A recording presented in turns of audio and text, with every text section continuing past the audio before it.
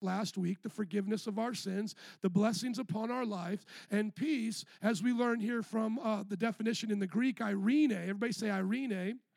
Thank you. Is tranquility without storm or conflict to prosper and be whole. In the Old Testament, the word is shalom. Everyone say shalom. Thank you. And it was a key concept to the blessings of God. Do me a favor, Lotta, and get my daughter Zoe, please. Yeah, get Zoe for me, please. Turn with me to Numbers chapter 6, verse 22. I want to show you one of the greatest blessings in the Bible. I want to pray it over one of my children as an example. And I ask that as you see this example, you think about doing it in your family. As we look here to Numbers chapter 6, we see that God is telling the Israelites through Moses, he's wanting them to know how to bless the people. So he says, the Lord said to Moses, tell Aaron and his sons, this is how you are to bless the Israelites. So you as the priest, you bless the Israelites. And then now the Israelites, you bless your families. And so I want to show you this blessing right here. This is one of the most powerful blessings in all of the Bible. And I want you to scroll down with it too for me, Joby, because I want to have my daughter up here and I don't want to have to do that. As I do this, I want you to think about who you would want to bless this with. Not only just those maybe close to you, but also those in your life. To pray this over them, over the ones that we were just talking about, maybe your boss, maybe your employees, maybe those that you're teaching or going to school with. Praying this over our culture, believing God that this is His best for them. God created us for this. And so let's give it up for Zoe as she comes. Come on up here. Yeah, I love you. You're not in any trouble. I just want to bless you. Can I bless you? Oh, do you love Jesus? Okay, Daddy's going to bless you. Okay, as long as she's not crying, we'll do this. Zoe, can you look at Daddy? Just look at Daddy. Don't look at them. Look at Daddy. I'm with you. The Lord bless you and keep you. May the Lord make His face shine on you and be gracious to you. The Lord turn His face towards you and give you peace. I love you. Let's give it up for Zoe. She was so brave. You go back to Mommy. Thank you. I just wanted you to have a picture of that. I wanted you to have something in your mind as you saw me do that. That's exactly the intention of this prayer here. That's the idea of shalom. Look at it there at the end and give you peace. Give you peace. Give you tranquility without storm. The Lord bless you and keep you. Make His face shine on you. Be gracious to you. I would encourage husbands and wives laying your hands on each other today and praying this as you get ready for bed. The Lord turn His face towards you and give you peace. That's the understanding of the Bible. And think about it like this. Gideon called God Jehovah Shalom in Judges 6:24. And Jesus is called the Prince of Peace in Isaiah 9:6. So from beginning to end, it's all about peace in the Bible. When God created us, it was for peace. By His grace, He gave us the garden. He gave us the animal kingdom. He gave us marriage. And what did the devil take away? He took away our peace. Our sin took away our peace. And at that moment, we became enemies of God. Maybe you don't think of sinners like necessarily all hating God in that sense, but they are in a sense called the enemies of God. They are striving against God. Until man repents of his sin, he's not at peace with God. Did you know that? Look at this real quick. Go to James chapter 2. I'm looking at some of your faces to see if you knew that. Men without God are enemies of God. Now, how many are thankful that God loves His enemies? Amen. He does. He loves His enemies. Go to James chapter 2. In the book of James, we're told that friendship with the world is at enmity with God. I believe it's James chapter 3, rather. James chapter 4. Look at it here.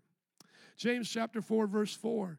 You adulterous people, don't you know that friendship with the world means an enmity towards God or warfare against God? Therefore, anyone who chooses to be a friend of the world becomes a what? An enemy of God. So we need peace with humanity between us and God. But we couldn't make that peace. We we caused the problem. We are the ones who brought the war. We sided with the one who was kicked out of heaven. Don't you remember there was a war in heaven? Satan is cast out, a third of the angels. Okay, now he's here on earth. He's gathering up people on his side to fight against the devil. To fight against God. And we took the devil's side. So humanity is a friend of the world today. Humanity without Christ is an enemy of God. But I'm thankful that Jesus loves his enemies. So Jesus comes to make peace for us, between us and God. That's why he dies on the cross. He takes the judgment of the Father that we deserve, the punishment, the judgment, the wrath, and now he is the peacemaker.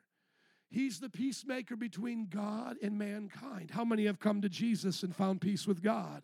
Amen. And have you ever heard that saying from the old timers? A lot of them used to say it, I'm at peace with God. Or they'll say, make your peace with God. Paul, in his writings, used the word peace 43 times in his 13 epistles and 8 times in Ephesians. How many think peace was important to him? Now, let's look at these definitions, or rather these passages of peace. And let me just say this right at the beginning.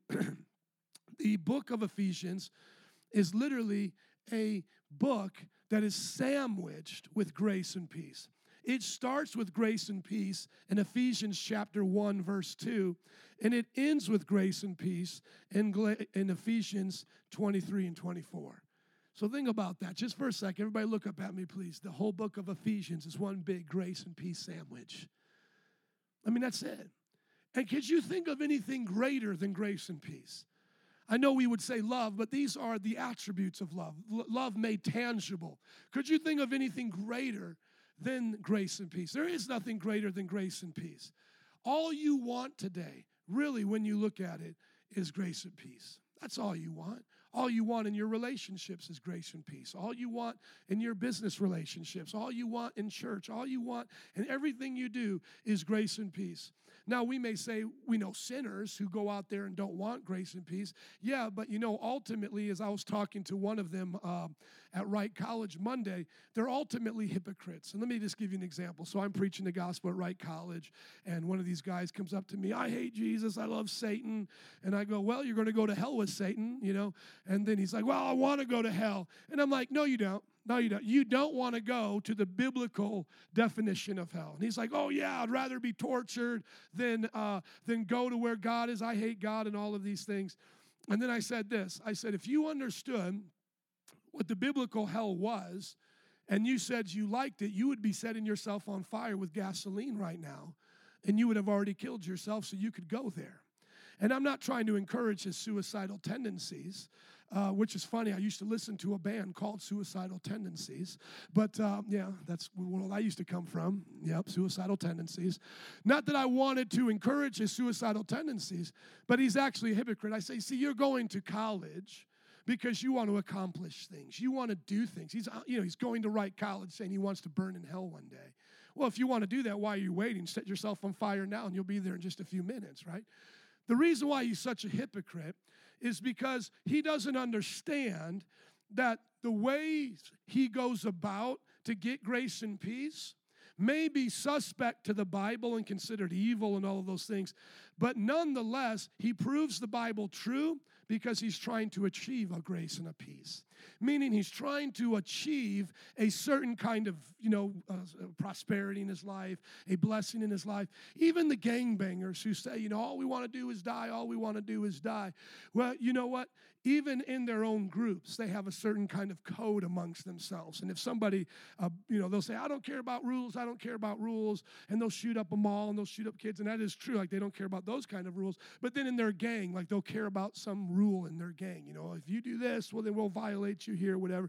If they were really without rules, they would kill each other inside their own gangs. You get what I'm saying? They would just kill each other the whole entire time. They wouldn't have any friends. They wouldn't have any loyalties. So all men who pursue grace and peace outside of God's grace and peace are hypocrites. Does everybody get that? Let me just take a drink of water here, and I'll have you think about that deep thought. Everybody's is trying to achieve it. So there's this Facebook video that's out of a guy has a satanic church somewhere in Mexico. I don't know if you guys seen it. He's a satanic priest and all that. He's a hypocrite. He doesn't really love Satan. He loves a make-believe version of Satan. He doesn't love actually the real Satan. And then what happens is by the time he gets to meet the real Satan, he'll be so demon-possessed, he won't know the difference anymore. He'll be self-deceived. And that is true. People can be very wicked on their own and then achieve a certain level of wickedness with demonic help. That is truly, disgusting and all of that. But even then, it's still hypocrisy. The Bible says, and listen, this is why, the Bible says Satan is a liar. See, Satan is a liar. Satan is not truth. So people who follow him cannot have a foundation of truth. That's why they are illogical. A lot of times you look at sinners and be like, they don't make any sense. How does that make any sense? It doesn't make any rational sense. The only sense that it makes is that sinners do stupid things. Does everybody get that? So somebody, you try to understand, why does somebody murder their children? Okay, well, you can't understand that because you're not psychopathic. You get that? Only a psychopathic person would do that. If you're not psychopathic, you won't understand why somebody murders their children. You say, well, I will never understand why someone would abort their baby. Well, you don't have that level of self-deception. But here's the sad part is those who are self-deceived don't know they're deceived. They don't know they're deceived. So to them, like the psychopathic person, they're normal. Now, that's another discussion, but the whole idea here is that we're not going to be psychopaths, amen? We're not going to do that, and we're not going to live contradictory lives. So what we want to do is live the life of peace. So I don't want to be a hypocrite. I want to live the life of grace, and I want to live the life of peace. So just go back up here before we get into some of these scriptures and just ask yourself the question before we go on. Do I say I want peace, but I do something else that results, in not having peace? You can't blame me for your Facebook feed being messy all the time. You have a messy Facebook feed. People talk about, people cause messes on Facebook. No. Your friends cause messes on Facebook. Oh, Facebook, you ever hear talking to anybody like, oh, Facebook's got so much drama. Facebook's got so much drama. No, you're the drama on Facebook. Because all you have to do is do what I did, get out of those feeds, block them, stop following them, and follow people who don't cause messes. Facebook is an awesome place for me because I choose who I look at. And if you don't do what I need you to do on Facebook, I block you. So if you look at like who I'm following on Facebook right now, I have 3,000 friends, friends. I have 3,000 friends on there, but I only follow about 40 people. That's why my Facebook time is awesome. You get what I'm saying? Because I don't need to follow 3,000 people. I don't need to know what you're doing. I don't care. It's not what I do that for. I go to Facebook so that I can hang out with some folks that I don't get to see every day. So Rachel's on my Facebook. I get to see beautiful pictures of her baby. I get to see what's going on with Joe B going out preaching and all of that. I follow many of you on Facebook. Rowena, I got to see her put a beautiful song out there. That's my experience on Facebook. No drama. No drama on my Facebook. And then you may say, well, what if one of your 3,000 friends posts something you don't like on your page? I just delete it because I choose to be at peace. So if you say to me, Facebook is the problem, that's why I don't have peace. No, Facebook isn't the problem. You're the problem. Now, if God tells you, cut off Facebook, it's a waste of your time, that's another discussion. I'm not saying everything is beneficial for your time. I'm just saying you can't blame things and then say that's the reason why I don't have peace. I go to the same traffic you do. I'm in the same traffic. How many drive in traffic in Chicago? Whether or not you lose your peace and I keep my peace, or I lose mine, you keep yours, it's totally up to us. We could be in the same car together, and you could be losing your God-given mind, right? How many have ever been in traffic with somebody, they just lost their mind? I've been in traffic like that, where just the person is angry. I'm in their car, and I'm like, I wish I could get out of your car right now. They're driving up on everybody's bumper. They're like, man, I'm so upset. Why is traffic so bad today? And I'm like, dude, it's traffic.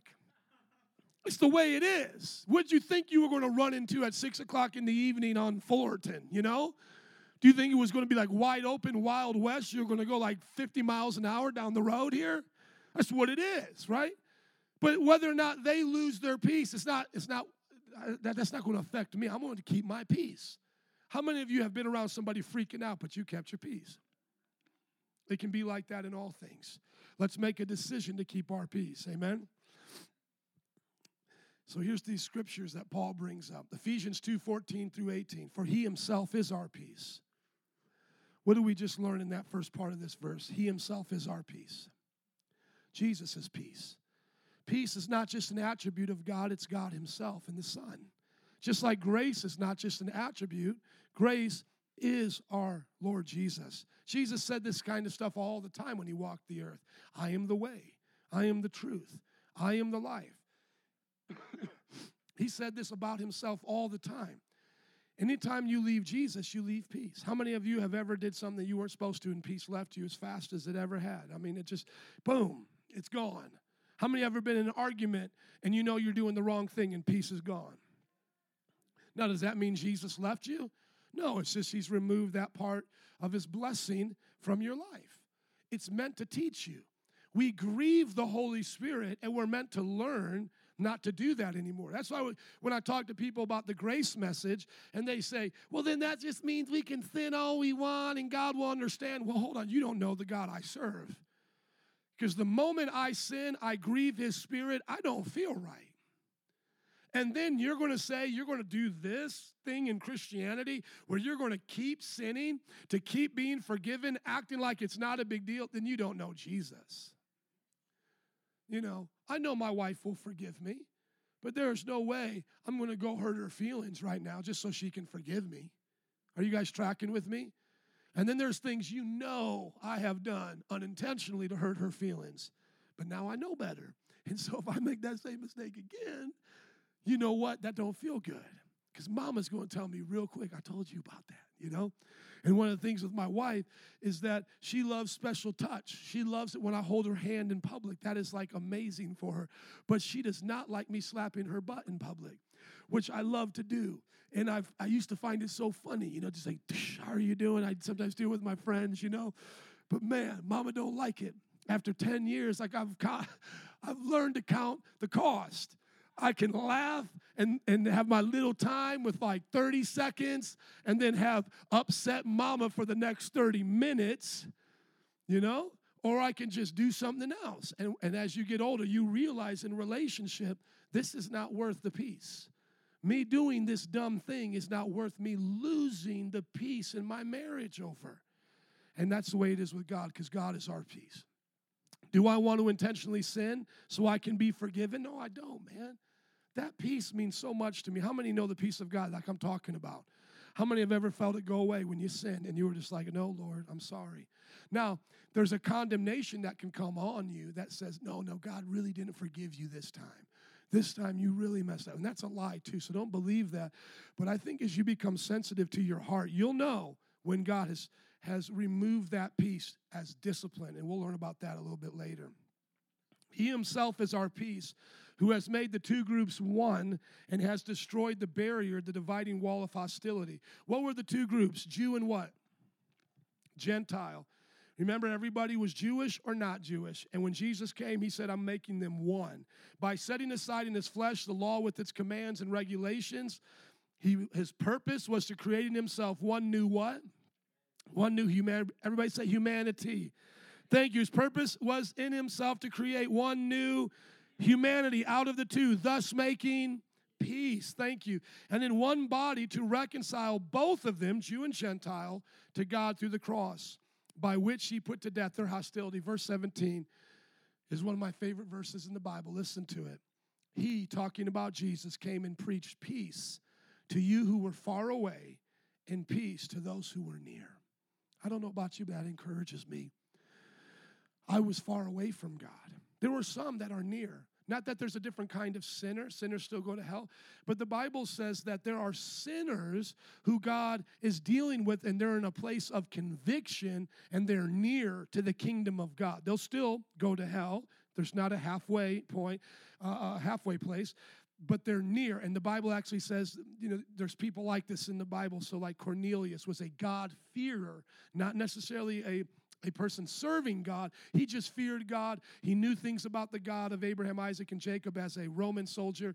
And from time to time, he would pray. And God had mercy on him and showed a vision to him and brought Peter to his house. And there's another time when Paul is preaching, and one of the kings says, man, I was actually going to be converted by you, Paul. So it sounds like he's near. And then another time, Jesus is preaching, and he says to them, the kingdom of God is near you. The kingdom of God is near you. To this one man, he had asked him a question, and he was trying to test Jesus, and Jesus gave the right answer, and then it appears that this man humbles himself, and then Jesus says, you're not far from the kingdom of God. You're not far. But here's the deal. How many of you can relate to being far from the kingdom of God? I know I was. I was so far. It was like, kingdom of God, kingdom of God, kingdom of God. Here I am, here. Like way over here. But I love the way Paul says he came to preach to me too. And what did Jesus preach? He preached peace. Do you now know that? Why that's so important? Because we were at war with God. We were enemies of God. And Jesus comes to us, and what does he say to us? We're going to, my Father and I, we're going to damn you. We're going to kick your butt in hell. No, what does he say? He comes to us, and he says, I want to bring you close. I want you to come close. Believe in me, and you will be a part of my kingdom. Jesus preaches peace to those who are far away and peace to those who are near. And look at verse 18. See if you can find the Trinity here. For through him, we both have access to the Father by the one Spirit. Does anybody see the doctrine of the Trinity there in verse 18? Who sees it? Okay, who is the him? Jesus. Who do we call Jesus in the Trinity? The Son. Have access to the Father by the one Spirit. Can I just go to that picture one more time and we can just get this? How could we ever have peace without Jesus? Never could. But yet Jesus comes to us and preaches peace. How did Jesus come to you to preach peace? Probably through somebody else, right? Unless you had a vision. I had Jesus preached his peace to me through my mother at a kitchen table. Think of those people who came to you and preached the gospel. You know what they literally were doing? They were preaching peace to you. They were literally saying, you and God have been at war, and now you can be at peace with him. Now you can have a truce, and it's because of Jesus. Why would I want to leave him now? Can anybody else offer me something better? Come on. Who can offer me something better? Religion? You know, you hear a lot about religions talking about peace. They can't offer me peace. They can't. What religion can get me to leave Jesus now for a better offer of peace? Nobody. What thing in the secular world, education or money or career, could get you to leave here now? But then why is it there are people who backslide? Why is it people so easily walk away from Jesus? Oftentimes, we see our own friends and family walk away from Jesus. Why? When Jesus has given us the very thing that we want. I'll tell you why. It's a very simple reason. Because they believe in false peace. Most of the time, when you see somebody walk away from God, they don't become a drug addict living on the street, selling their body for their next hit of crack. You see them just go off into the sunset and they find somebody they love. You know, I think about one person that was coming to our church and she was dating a non-Christian, and we said the Bible told her not to do that, and she didn't care, so she got offended and she left and she rode off into the sunset. And time to time we'll ask how they're doing, and oh, they're doing great and they're living together now. And you know, it just seems like life is awesome. I mean, all they had to do to have peace in their family was leave that judgmental church. That's all they had to do, because that church was just so judgmental. But do they have real peace? That kind of peace that they have is the peace of the false prophet. In the Bible, there's a false peace that's always warned against. The peace that says, everything's fine, everything's good. Don't listen to these over here telling you that there's judgment. But the false peace always fails in the end. It always fails. Our bodies can be at peace by doing simple things. So let's say a Buddhist tells you, hey, stop thinking about something negative, meditate on an ocean, cross your legs like this, take an hour to say some nice things, a little mantra, whatever. Can that bring you a peace? Sure it can. It can bring you a temporary peace. Your body will respond to that. But will that bring you everlasting peace? No, it can't. And so in the end, when everything is laid bare before God, will that peace really be peace? No, it was a deception. That's right. It's a physical, mental peace, but not a spiritual peace. This young man really loves Jesus. It's your second service, isn't it?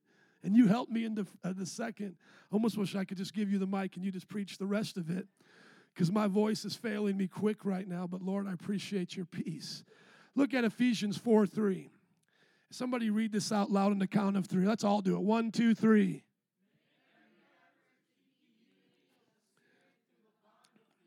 Amen. Are you going to have to work at peace? Or is peace just going to happen by itself? You got to work at peace. But how do you get the ability to work at peace? Look at Ephesians 2, verse 21 again. You guys have heard this so many times here. How do we do the good works that lead us to peace? Ephesians 2:20, rather.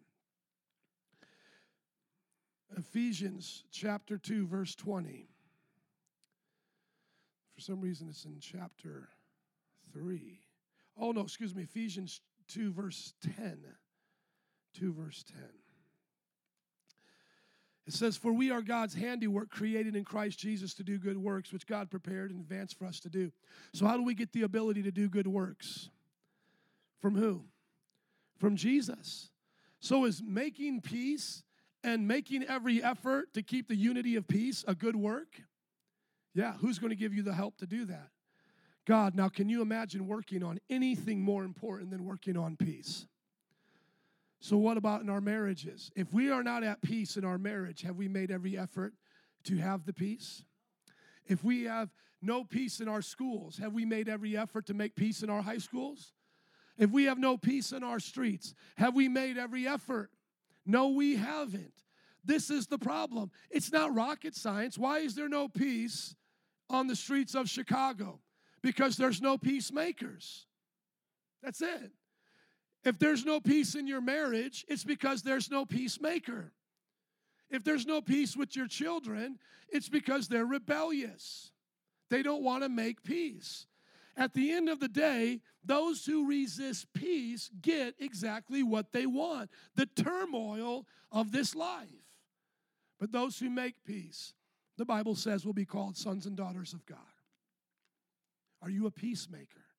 Do you make every effort to make peace? Look at it. It's in the Beatitudes, Matthew. I believe Matthew chapter 5, verse 6? Now let's go down, verse 9.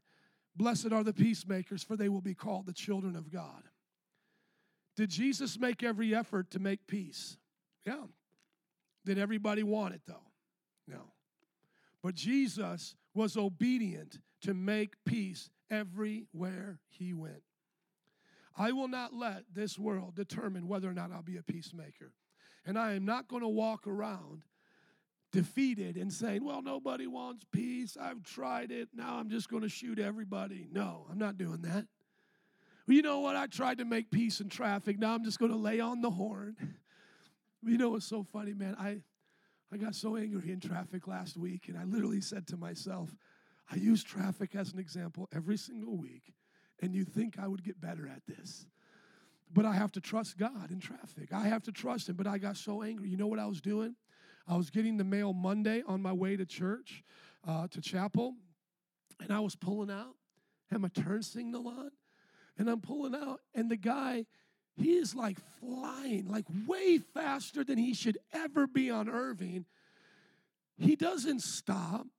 He lays on his horn and just like, kind of, turns around me real fast, laying on his horn as if I'm the idiot. I am not the idiot. I am the one pulling out of here. You're the one flying down. Why don't you just slow down enough so I can just pull the rest of the way out? Right? Wouldn't that just make common sense? Just let me get out. I'm not hurting you. I'm not stopping you from going to wherever you're going. I promise I'll go where I'm going to, But oh man, when he did that to me, I put on my pedal so hard, got right out of there. I have an 8-cylinder car, so it was, and then I rip right around him to get into that left lane because I got to make a turn. And literally, it was like 30 seconds, and my heartbeat was going so fast. And I said to myself, I cannot believe on my way to church on a Monday that I'm about ready to have road rage with this guy because this, the way he acted. But you know what? It was so obvious to me that I made the decision. It was me. I had nobody else to blame. So what do you think I would have did if the guy would have got out of his car cursing at me? Now I would have had to make peace. And I would have said, you get back in your car before I make you get back. No, I'm kidding. No, I would have been like, hey, man, I'm sorry. I remember one time I got so mad riding bikes. This guy got mad at me, and I was yelling at him. But then I realized, like, oh, I'm being dumb. So then I'm like, I'm sorry. But he didn't want to hear me say sorry. How many have ever gotten mad, tried to say you're sorry? They didn't want to hear you were sorry. I'm like, I don't know what you want. I don't know. Do you want me to keep yelling at you too? But I can't anymore. I now know I was part of the problem, And so, this is the real deal, guys. Make every effort. I have to tell myself I'm going to be at peace in this car. I'm not going to let somebody get me angry. How many want to have that in traffic as well? I don't know about you, but there's other things that make me angry too. Calling up cable companies, my bill came in at $300 just one too many times, and I go, why in the world is my cable bill $300? This is no joke. I call them up, and I say, I want you to tell me every single thing I am paying for because I don't ever remember it being $300. And they're going through this thing, and they literally go, you have the Latino movie channel. I go, what in the world do I have the Latino movie channel for? And they go, oh, this was put on. And then I realized, you know what I realized?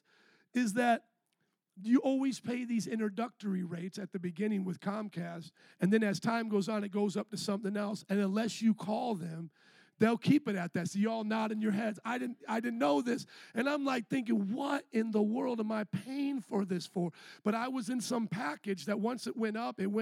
And then for their sake, I guess they threw in some of those other channels that were now in that new package. But I did not even know this.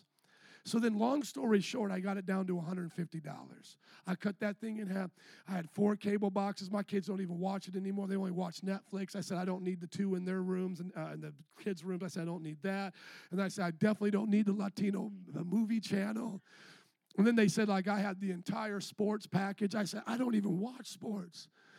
I make fun of people who watch sports. No, I'm kidding.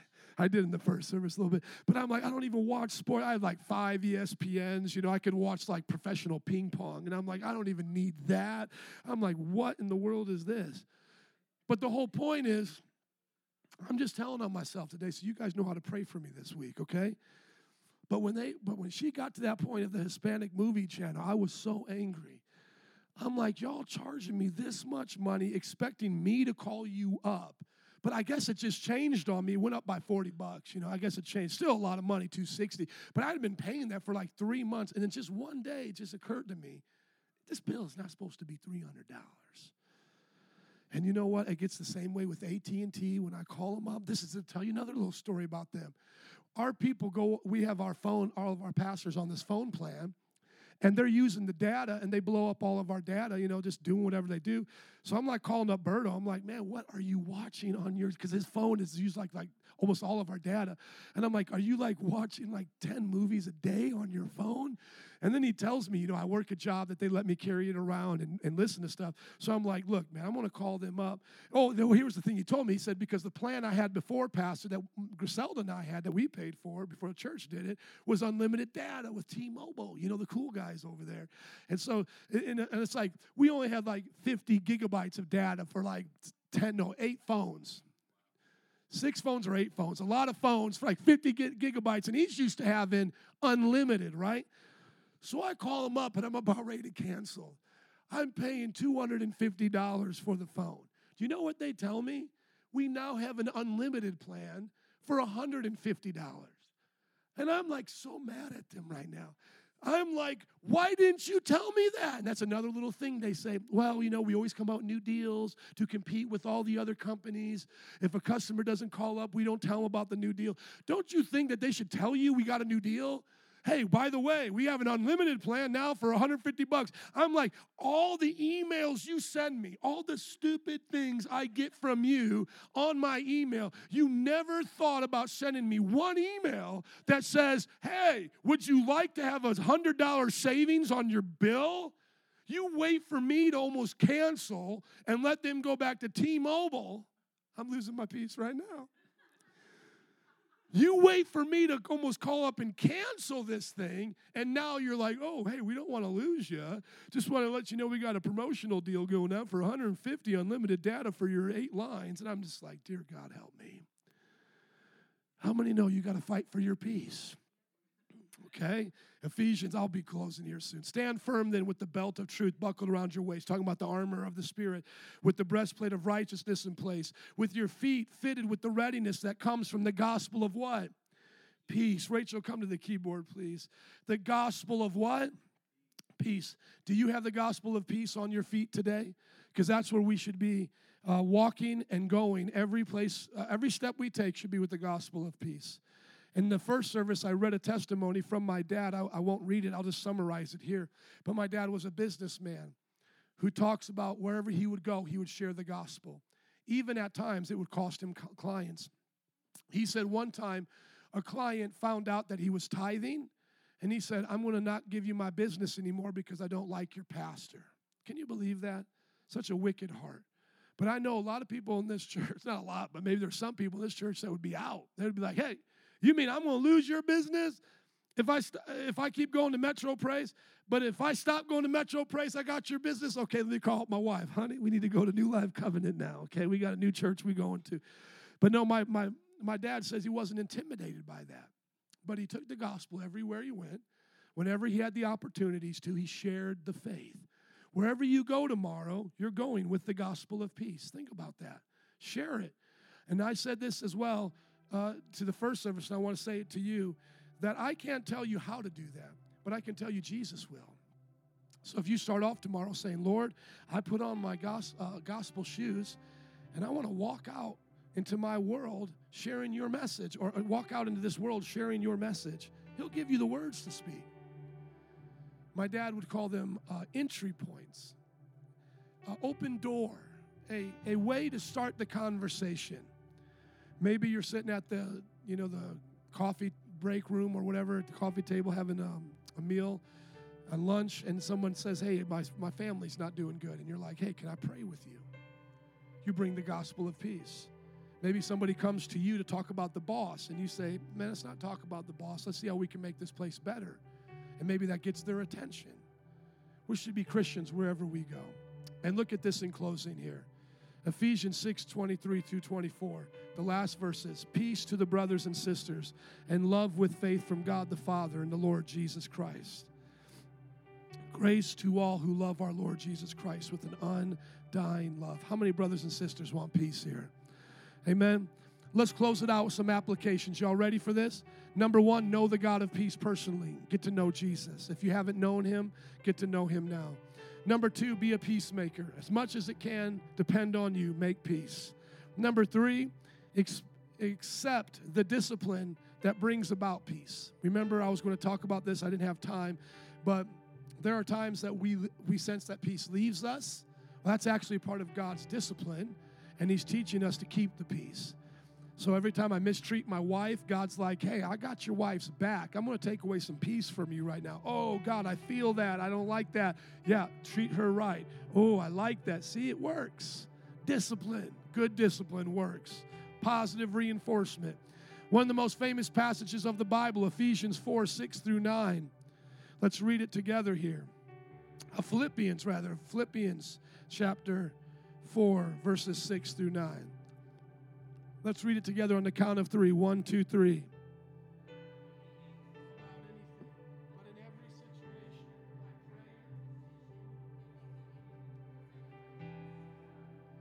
Peace of God, which transcends all understanding, will guard your hearts and your minds in Christ Jesus.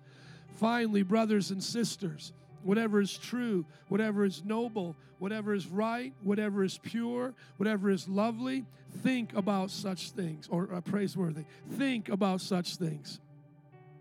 Verse 9, come on. Or received or heard from me or seen in me, put it into practice. We'll be with you. Look at that. That is amazing. Whatever you've learned from Paul, received or heard from him or seen in him, put it into practice. Today, I know I gave you a lot of examples of what not to do, but I could give you some examples of what to do. One of the greatest times that I saw God's peace was when we were in that car accident. My wife talks about it. It was a miracle. Of all the times you think I would have been mad. You think, right? Like if you get, like you're thinking about me, like Joe gets mad at the guy in traffic who honks at him. What do you think Joe's going to do to the guy who just busted his car with his family in it and his wife's going to the hospital? I was standing next to the guy. I could have hurt him, right? I could have beat him. But I was like, hey, are you okay? What happened? And it was an intersection he wasn't familiar with where you drive over a lane instead of taking a left turn, and he ended up driving into our lane. You know, it was just, he didn't know the way the lanes worked. It's a unique thing. But people even asked me afterwards, they said, aren't you angry at that guy? No, God gave me a supernatural peace to help me understand that there was no good that my anger would produce in that situation. What do we need? Nancy going to the hospital, me going to jail because I've put my hands on this guy, right? My kids are freaking out while Dad's beating this guy in the snow. And then, who knows if I could beat him? What if all of a sudden Dad's going to the hospital too? Because Dad just got beat up by some random dude on the side of the road. Because you never know. You never know what kind of guy this. Maybe he's a karate instructor. And he's like, hey, and he just like knocks me out and dunk. I fall back on my head, split my head open. You just never know. Stupid is as stupid does. Let's not do those things, but peace. Another thing that I felt I really had God's peace through is watching my dad deal with skin cancer. He had to have some, surgery done, a lot of it taken out. They did the autopsy of a little thing, and they found out that it was cancerous melanoma. What do they call it? Melanoma. There we go. Melanin is what I was saying first. Melatonin. Melatonin. There's the word melatonin. What's the other word, though? The cancer word. Melanoma. And I remember my dad showing me the picture because he sent it to me. And tears just started coming down my eyes. But they weren't the tears of sorrow. And of course, I would be very sorrowful if he had the cancer that came back or whatever and he died or something like that. We're going to face times of sorrow. But I just want to tell this testimony. But when I saw the actual picture of his scar, I started crying, but I was laughing. And just what God told me was, that's not your dad. This is not your dad. And it was just something that just blew my mind. I just said, and these were the words that came out of my mouth, and my wife will tell you that my dad is, I said to my wife, my dad has finished his race, and if this is the way he goes, he is going to go in joy and victory because the devil never stopped him. And it just seems like as if I was, somebody would say you're not taking that serious or you've never lost them. I've lost people. Maybe somebody would say it's different. I don't know, and I don't care at this point. I'm just telling you what I went through. I've lost a sister. I've dealt with death too. But listen, there was something at that moment that just the Lord put in my heart, and it brought me so much joy because it was like my dad's a man of God. And you can't stop him, devil. And if this is the sickness that takes him out, this is how he meets you, Jesus, then that's how he's going to meet you. But I'm so proud of my dad. He's been a Christian for over 40 years. He loves the Lord. It's just peace, man. I'm not going to let things depress me. It's a choice that I've made. Some people talk to me as, they're pastors and all of this. And I talked about it in the first service. I'm not going to get into it here, but I went off on the first service about what pastors deal with. And it's like they make these excuses. Well, I don't have to be at peace all the time, because sometimes ministry's hard, and Paul had a thorn in his flesh and all this and that. And I know that's real. But I am not going to let the devil take my peace from me. There is nothing noble in walking around depressed in ministry thinking that's a good thing. Like, oh, you don't know the problems that I have. You don't know all the problems. Man, I guess it's so hard for me. And some of my pastor friends, they deal with depression, and I feel for them. I know I do, man. Trust me, I do. I feel so much compassion. They have to take medication and things like that. And I'm not saying everything can be fixed just like this. You know, I don't know all the depth. But I hear them talk to me, and then they try to tell me things like I don't understand. That's not true. Just because I fought a different battle than you doesn't mean I don't understand. Okay?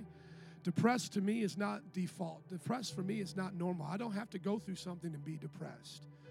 If that was normal, then every doctor would tell you that depression is just normal then. That's not what they tell you. That when you're depressed, the doctor try to help you not be depressed. It may be normal that you were sad. It may be normal you went through something. That's true, and I don't want to make people feel bad, but you don't have to do it that way. Same thing with an anxious mind. We all get afraid, but we don't have to let anxiety rule our lives. Peace is the opposite of anxiety. Isn't that what the Bible just says right here? Do not be anxious about anything, but in every situation, with prayer, petition, with thanksgiving, present your request to God. I've read so many books on anxiety because I've had to help people, and I've dealt with it in my past and different things, and I want to encourage them. All the books and all the psychiatrists will all tell you the same thing about anxiety. You have to confront it. You have to take it head on. You don't run from anxiety. You're afraid to fly on a plane? Get on a plane. It's called something. There's a way that they do it, something, exposure therapy. Exposure therapy. One of the most successes that they have with anxiety is exposure therapy, and they take you in bits and stages, so you're afraid to desensitization. Thank you. What they'll do is if you're afraid of flying on a plane, they'll have you listen to the plane in a headset. And while you are there, they'll induce the anxiety, and then they'll tell you, you can make it through this, right? And if you get scared, it's okay, we're here. And then what will they do the next time?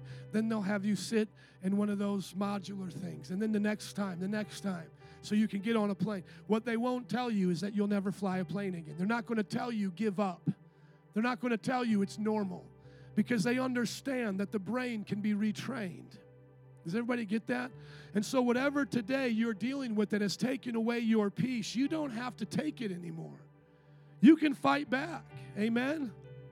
Preach the gospel to others so that they can have peace.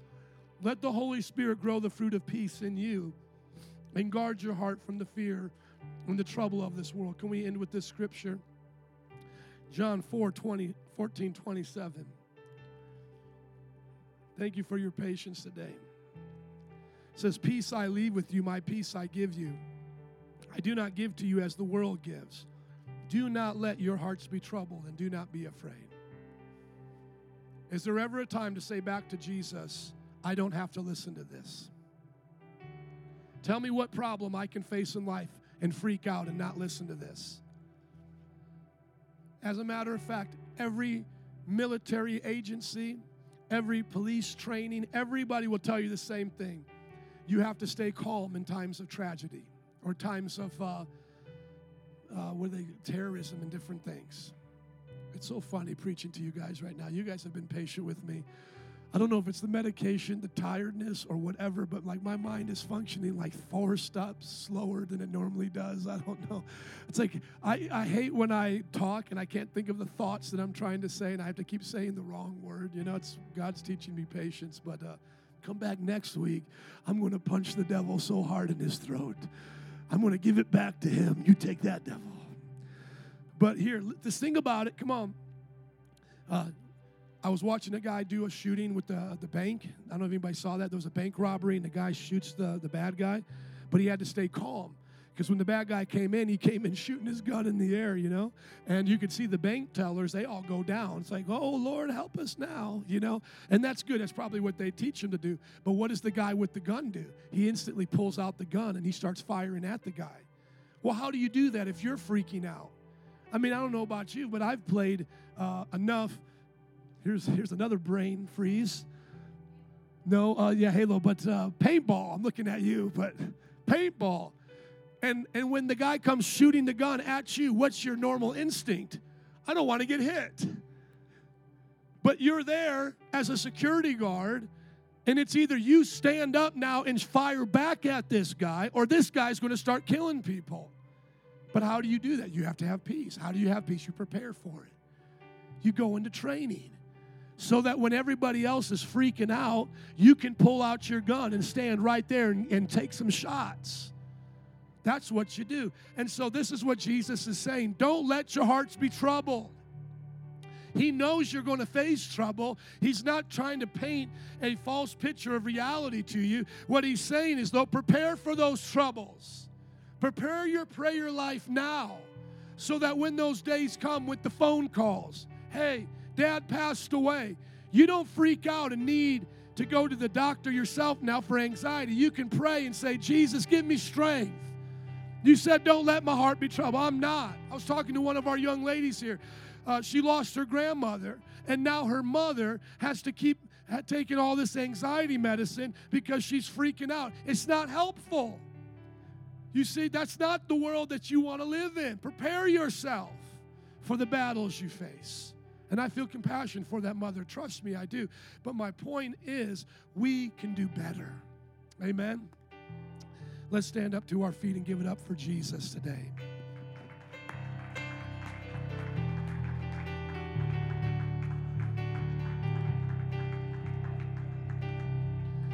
Oh, thank you, Jesus. No Jesus, no peace. No Jesus, no peace. Let's pray. Father, we need you today to have your peace. Bring your peace all in our lives right now, Jesus. Whatever situation you're facing, ask God to bring his peace to you. Let's bring up the band and altar workers, please. Thank you for your patience. I don't know why I preach so long with my voice so hoarse, but I hope that it blessed you today. I really do.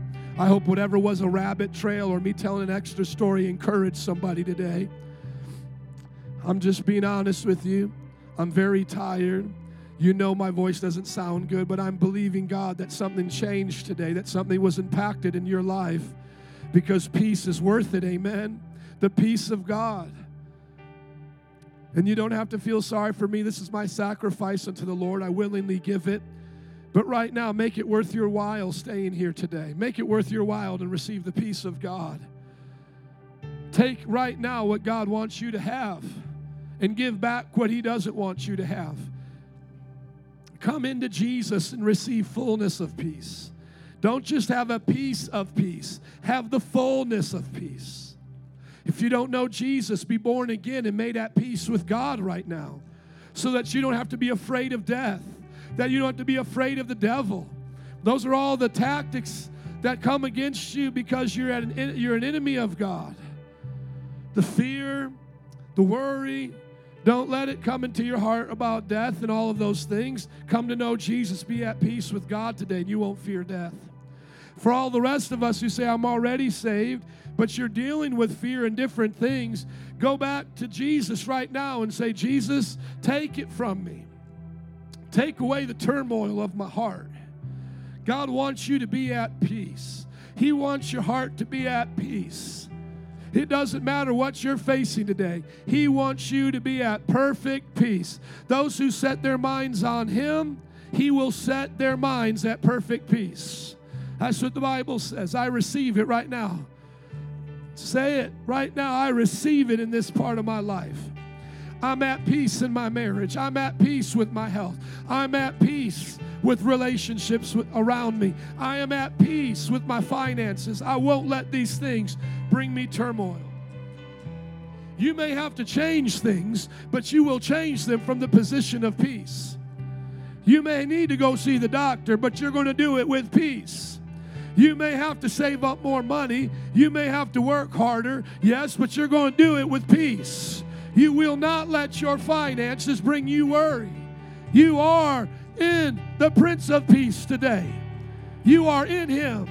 He himself is our peace. Jesus is my peace. Say it over your life today. Jesus is my peace.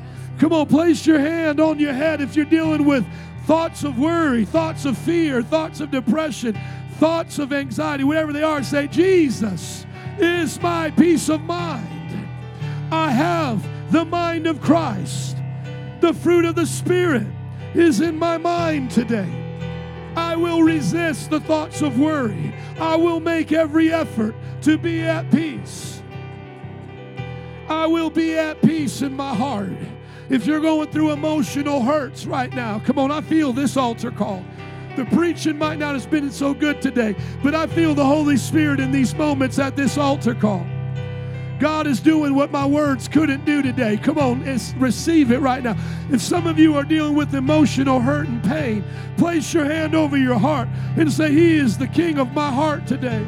My heart will be at peace. All broken pieces will come together by His peace. No missing parts. I will be at shalom in my heart today. The Lord blesses my heart today. He turns His face towards my heart today. The Lord loves me today. His face shines upon me today. It doesn't matter what others have done to hurt me, what others have done to despise me, what others have said about me. I set my heart on Jesus today and receive emotional peace, mental peace, physical peace. My life is in His hands. Jesus. Jesus. Now make every effort. Pray for 3 things in your life that you're going to do to make peace.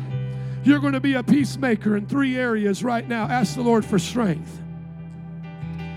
Come on, Lord, help us to make peace on our jobs. We can't control the outcome, but we can make a choice today to be a peacemaker on our jobs. Help us to make peace, oh God, with our neighbors if they don't like us, or make peace with this community or those who come against us.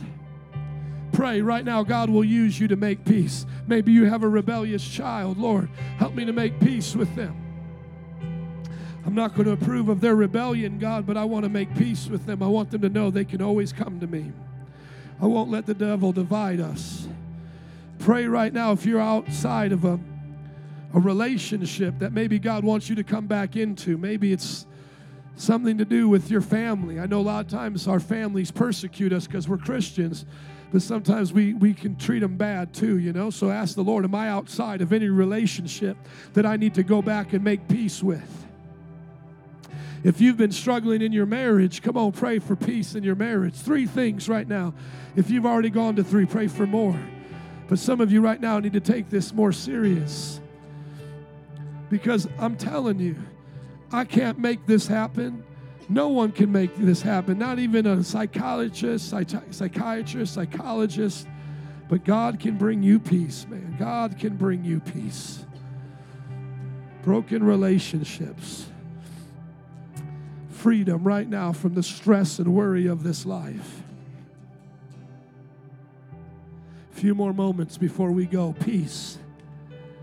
Grace and peace to you from God our Father through the Lord Jesus Christ. Grace to all the brothers and sisters right now. Peace to all the brothers and sisters.